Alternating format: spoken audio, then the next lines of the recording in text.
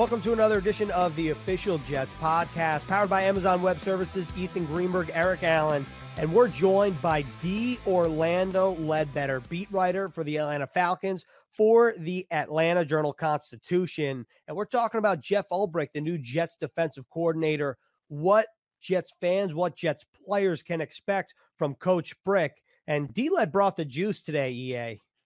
Love him. One of the best guys in our industry. And as we sit here, the backdrop again in Florham Park is snow. Is it ever going to stop snowing?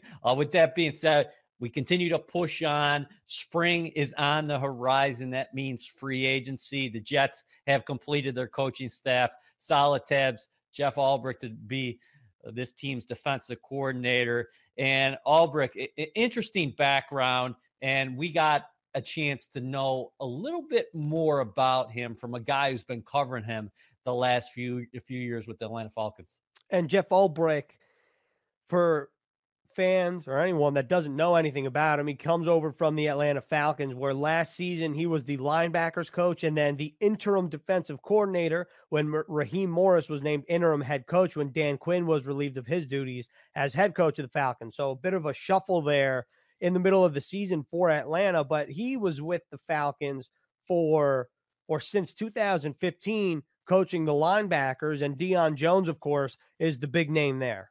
So a lot of connections. You go back to 2001, Ulbrich was just starting his playing career as a linebacker with the San Francisco 49ers, a third-round pick out of Hawaii. I believe his second year was 2001. Well, Dan Quinn was the quality control defensive coach for the 49ers at that time. So those two start the relationship there. Then Ulbrich, after his playing career is over, starts in the National Football League on Pete Carroll's staff with the Seattle Seahawks. Ulbrich was an assistant special teams coach, and at that time, Dan Quinn was the defensive coordinator for Pete Carroll. So fast forward, Dan Quinn becomes the head coach of the Atlanta Falcons, and he brings Ulbrich on board to head up the linebackers. Then you look at this past season, when the Falcons make the coaching change, Raheem Morris becomes the interim head coach, and then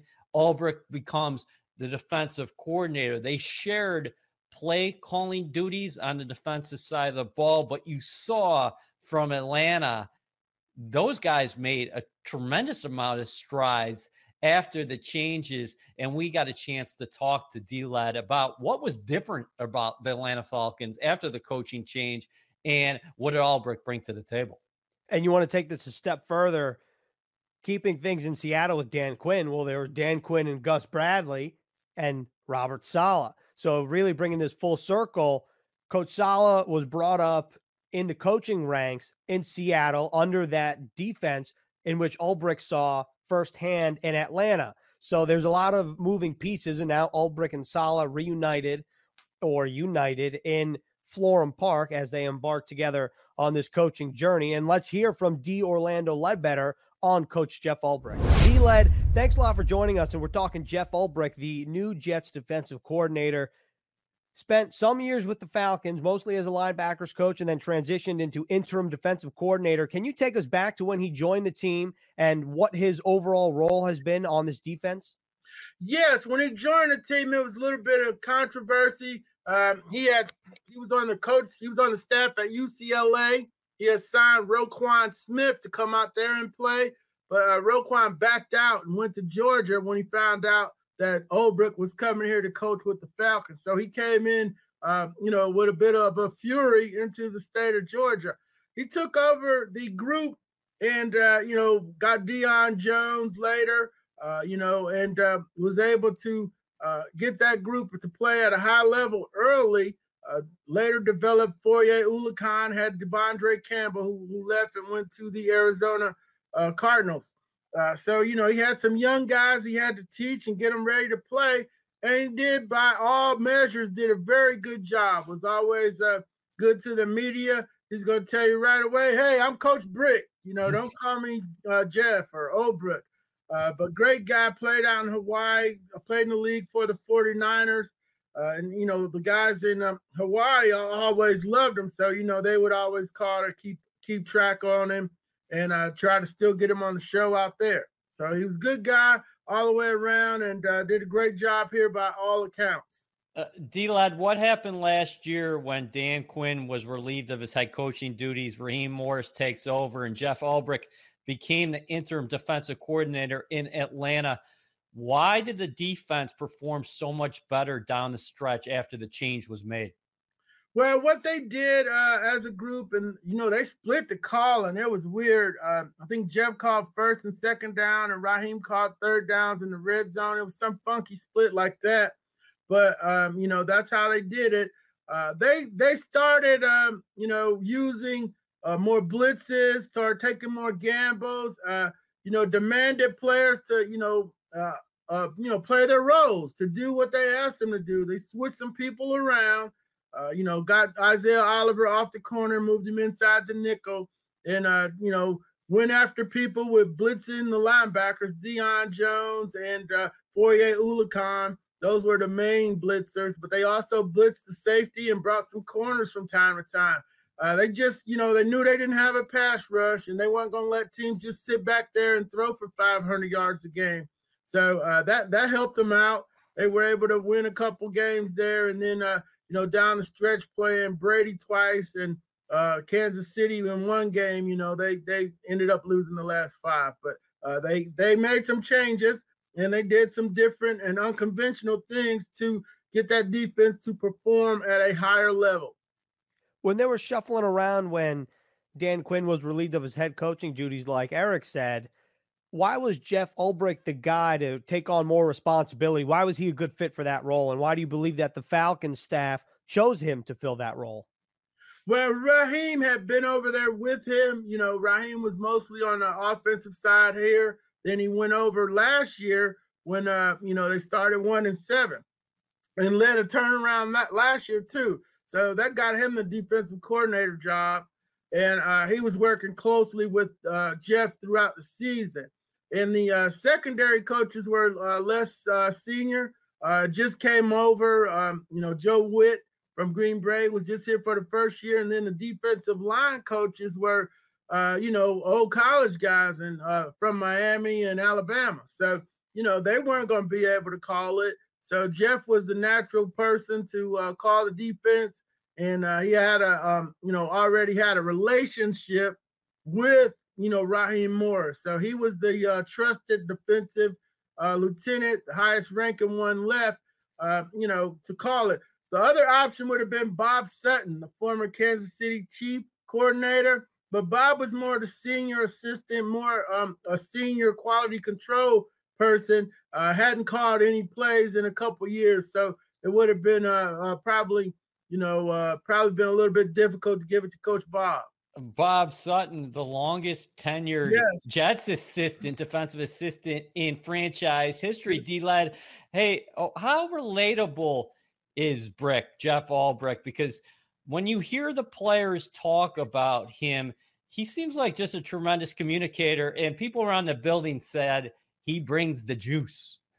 Oh, yeah, no doubt. He brings the juice to the media sessions, too. So, that was always helpful. But, yeah, great communicator. You can see where he's a good teacher, very specific and clear in how he wants the players to play, very truthful with them. I know Deion Jones is one of his prize projects in developing him, and he always wanted him to, they got him to be a cover linebacker. You got to cover Alvin Kamara, McCaffrey, and Ronald Jones to a lesser degree in the NFC South. So Deion was drafted to cover running backs and occasional tight ends, had big interceptions against New Orleans. They needed him to get better and tougher against the run as a smallish, 230-pound linebacker. So, Jeff was always truthful about that. And, was always, pressing Deion to get better. Got him to 1 Pro Bowl. And, maybe there's some more in his future. But, he is definitely a teacher, a builder of men, and, preaches character and honesty into his players. You kind of talked about it, but how would you describe Coach Ulbrich's coaching style? Well, these days it's hard because they don't really get it. We're not on the field like we used to be, So we get to see special teams and get to see them warm up. So I have to kind of just go from what what I've seen during the games and what I've seen while I'm out there watching special teams and they're warming up. That's one of the downsides of these closed practices. So maybe they'll open them back up. Hopefully you all get open practices up there. But we're all praying for that. Yeah, hopefully we all get those open practices. So what I did see was, a composed teacher. He's not a wild. You think of defensive guys, you think wild, crazy guys, just, hey, let's go get him. But no, he's more a tactician from what I've been able to see, and a quiet, he's not going to get up in your face and yell at you, but he's going to quietly come forcefully demand what he needs out of his players. Now, see, I'm probably missing the wild side because we're not there, but I'm sure he's got it because he's a linebacker, and we all know linebackers are crazy at some point. But have that kind of linebacker mean streak in them. So we, I'm pretty sure he has that. We just didn't get to see that here for the 5 years in Atlanta. There's no doubt linebackers have a mean streak in them. What do you think about his playing career? Not evaluating his playing career, but how that experience helps him coach, because he initially, after he was done with the 49ers, he played 10 seasons after being a third-round pick out of Hawaii. He said that my career kind of went in an inverse compared to most people. I started as a starting linebacker, and then I became a special teams key contributor down the stretch of my career. And then after he was done, he said, I want to coach college players because I want to be like a surrogate dad to them. But one thing Brick was noted as saying was, hey, recruiting, that's 100%. You have to be available. And he didn't really love that aspect of it. So he made that transition to the National Football League. But he always talked about coaching being in his future after his playing career. Yeah, no doubt about it.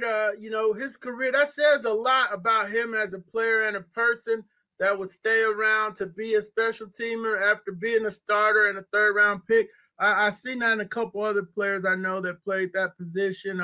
Stephen Nicholas here, he was a fourth rounder out of South Florida. He's getting into coaching now too. He was down in Tampa the year on Dirk Cutter's staff. And he ended his career on special teams. Then Alex Gordon, a throwback, top pick of the Jets, ended up being a special team guy in Cincinnati for, to get his 10 to 10 years in the league. So, that's a tough road to go and a tough way to do it. But, he did it that way. Now, college-wise, I'm sure the recruiting situation with Roquan Smith may have been the last straw for Coach Ulbrich. It was a big deal down here in Georgia. The kid flipped from UCLA to Georgia after that. Now, he's the middle linebacker of the Chicago Bears. Mm-hmm. So, I'm pretty sure that the college recruiting, the fact that they didn't have that much success on Jim Mora's staff at UCLA either had something to do with it, a former Falcon coach. But he was good friends with Dan Quinn and very loyal to him. They did get to the Super Bowl, but yeah, he was part of that unit too that gave up the 28-3 lead. So, and they all own that, and take their fair share of the blame for that. But he was very likable, great person to talk to, and should have a bright future in New York, coaching up there with Coach Saleh. I wanted to ask you about the system here in a moment, but let's go back to this past season. We talked about the defensive improvements. What the heck did Atlanta do with Morris and Ulbrich against the Kansas City Chiefs? Because most teams prior to the Super Bowl, nobody could stop the Chiefs, but they held them to under 20 points, and they put their team in position to win that ball game. Yeah, no doubt. They dropped a pick in the end zone that could have clinched it. What they did, and I went back and looked at it twice because, I wrote about it during Super Bowl week, was they kept two people over Tyreek Hill and then two people buzzing around Travis Kelce. So those are Pat Mahomes' first two targets. And so he threw a lot of balls away that game because he hadn't seen that. they weren't clearly bracketing them, but they were running people in front of them, behind them, and just a creative scheme, where they would come up to the line like they're going to double A gap blitz, then they drop into a zone. So they did a great job of disguising the coverages, and it threw Mahomes off. And it was his worst game of the year, his lower passing rating of the year. But he got him late because while they had to commit 2 people to Tyreek and to Kelsey, then Demarcus Robinson gets loose on a triple move because of no pass rush, right? So he got wide open on Sheffield and got open for a 25-yard touchdown, easy layup throw to win the game. The Falcons came down, missed a field goal, could have tied it, went to overtime, but that was their season. Missed field goals, dropped interceptions, not recovering onside kicks. It was quite the campaign. So if you had to guess what type of players or what type of defense Coach Ulbrich would bring to New York with head coach Robert Saleh, what would you say? He's going to want to play with speed. We heard a lot about fast and physical down here when they first got here. And, that's going to be, that was because, you had the speed teams here and the dome teams down here, with the Saints and, the Panthers and, Tampa Bay. You had a lot of speed in the NFC South. I think they're going to have to do, in New England, in the AFC East, the teams you all play, or, more traditional, a little bit more, standard power teams. You don't really have the speed track meet type teams. So I'm thinking he's going to be able to get back to his 4-3 cover 3 roots, emanating from the Legion of Boom in Seattle, that whole operation that him and Quinn tried to bring down here and add some speed to it. So that's what I'm thinking you all are headed for. And, mix that in with what Saleh was doing with the 49ers. He had a pass rush, which, that would be new for Jeff Ulbrich to get a pass rush in New York like Robert Saleh had in San Francisco. Yeah, specifically, do you think the Jets, like most teams, and you just articulated it right there, everybody's looking for a great edge pass rusher, but when you move from a 3-4 to a 4-3, are you looking for more speed on the outside? And then you talked about Atlanta's linebackers. The emphasis there in player acquisition was speed, correct? And then on the outside, you want those long, rangy cornerbacks. Right, yeah. You were 230 pounds, when we, that was too light. I mean, David Fulcher used to play safety at 240. So it's a new way of looking at, guys that would have been safeties are now linebackers. So people are looking at that, and they want the corners to slow the receivers up. If the corners can't jam the receivers, that's going to, mess up the whole pass defense. And we saw that here. Edge rushers, you got to have, they look for a combo. You got to have the guys that can set the edge in the run game that aren't going to get pushed around. So they got to be a little bit bigger than your 240, 250 pass rushers. So you need a couple of the 280 guys to hold up, and then maybe you can rotate and bring in some speed rushers and passing situations. That's what they tried to do here. Just finding the right mixture of players just wasn't very, just didn't work out for them. Should Quinn Williams be very excited about Ulbrich's addition and Robert Saleh's, considering they're going to go to a 4-3, and we saw what a guy who is as talented as Grady Jarrett did in that system, and now Quinn Williams really took off in his second season. It seems like the sky might be the limit moving to this system. Yeah, no doubt about it. Quinnen, and we saw him a lot down here in the SEC.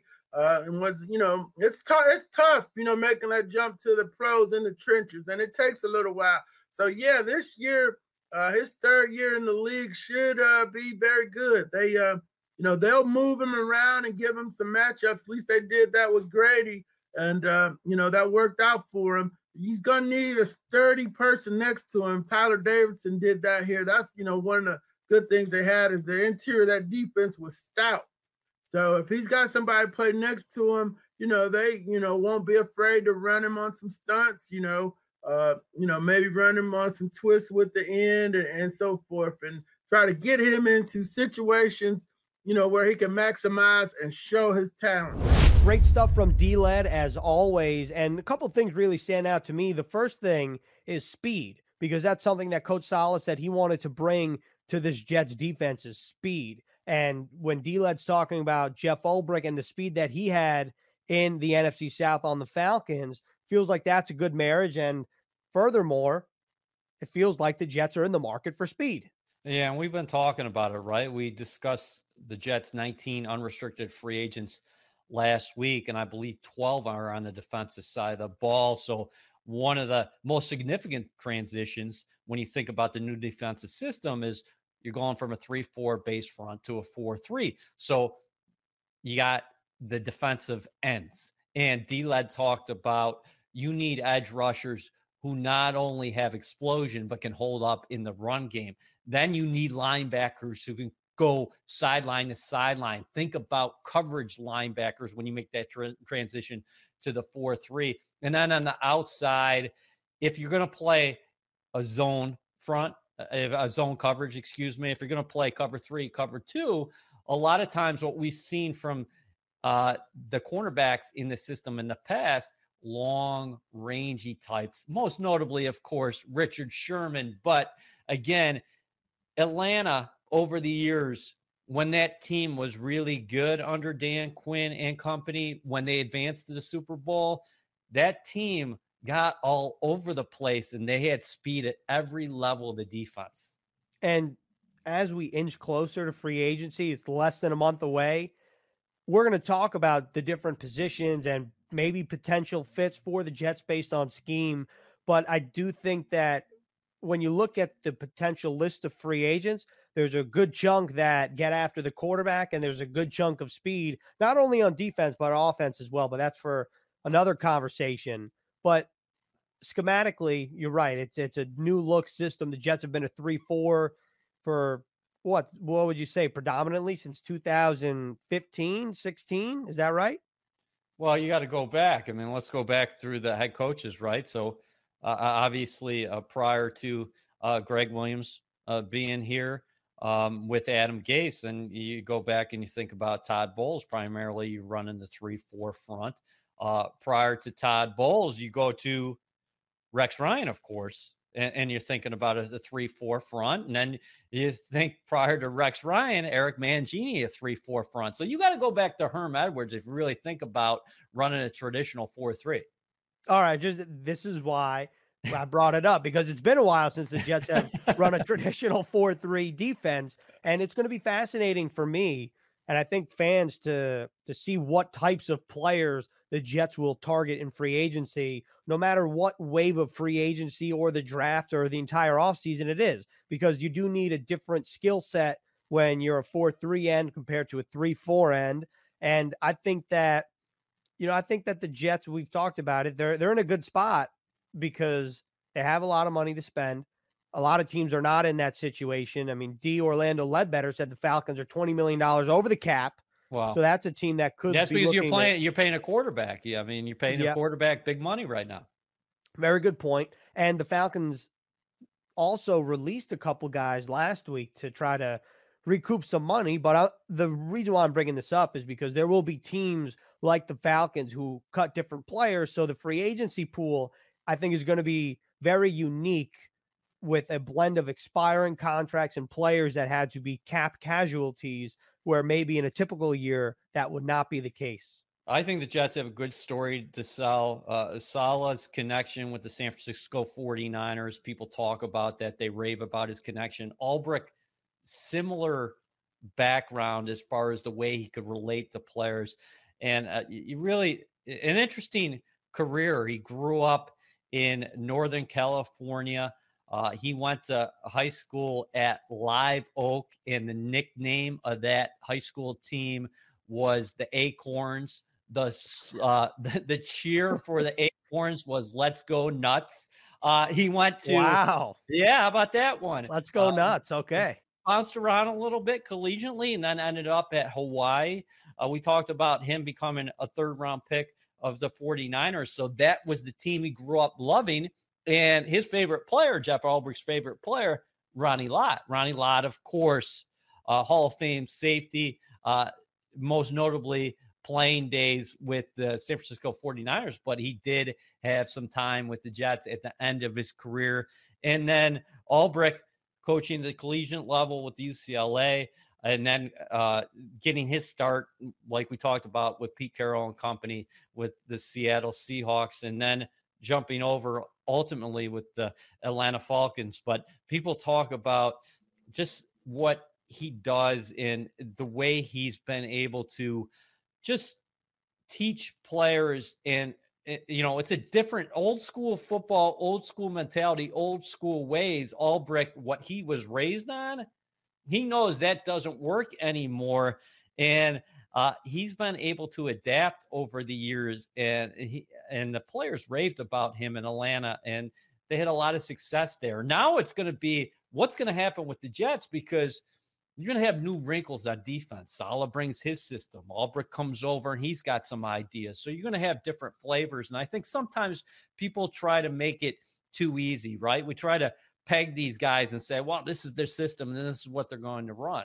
Jets are going to play man coverage. I'm not saying they're playing man coverage every down next season, but these guys are going to change things up. And when we talked to Orlando, talked about against the Kansas City Chiefs, the blitz packages, the exotic looks that Ulbrich and Raheem Morris threw at them. And then, we've talked for weeks now about Saleh, how he was able to adapt and change his system to the personnel last year when the 49ers had so many injuries. So these guys have been able to make transitions throughout their careers. And the couple things they have in common is they get the best out of players. They are able to adapt, and also they have this mentality and mindset to all gas, no break, and they're going to go at it. And Brick is the guy who brings the juice every day, but also they're very calm teachers who get their point across and want every player who play for them to have success. I mean, those are the common threads between Saleh and Ulbrich. And, I think if you're a Jets fan, you can't wait to see it all unfold. All I can say is all gas, no break, and let's go nuts are two great mantras to have in Florham Park for the Jets. That's all we have on this edition of the Official Jets Podcast, powered by AWS. Next week, we're talking about Mike LaFleur and what this Jets offense will look like.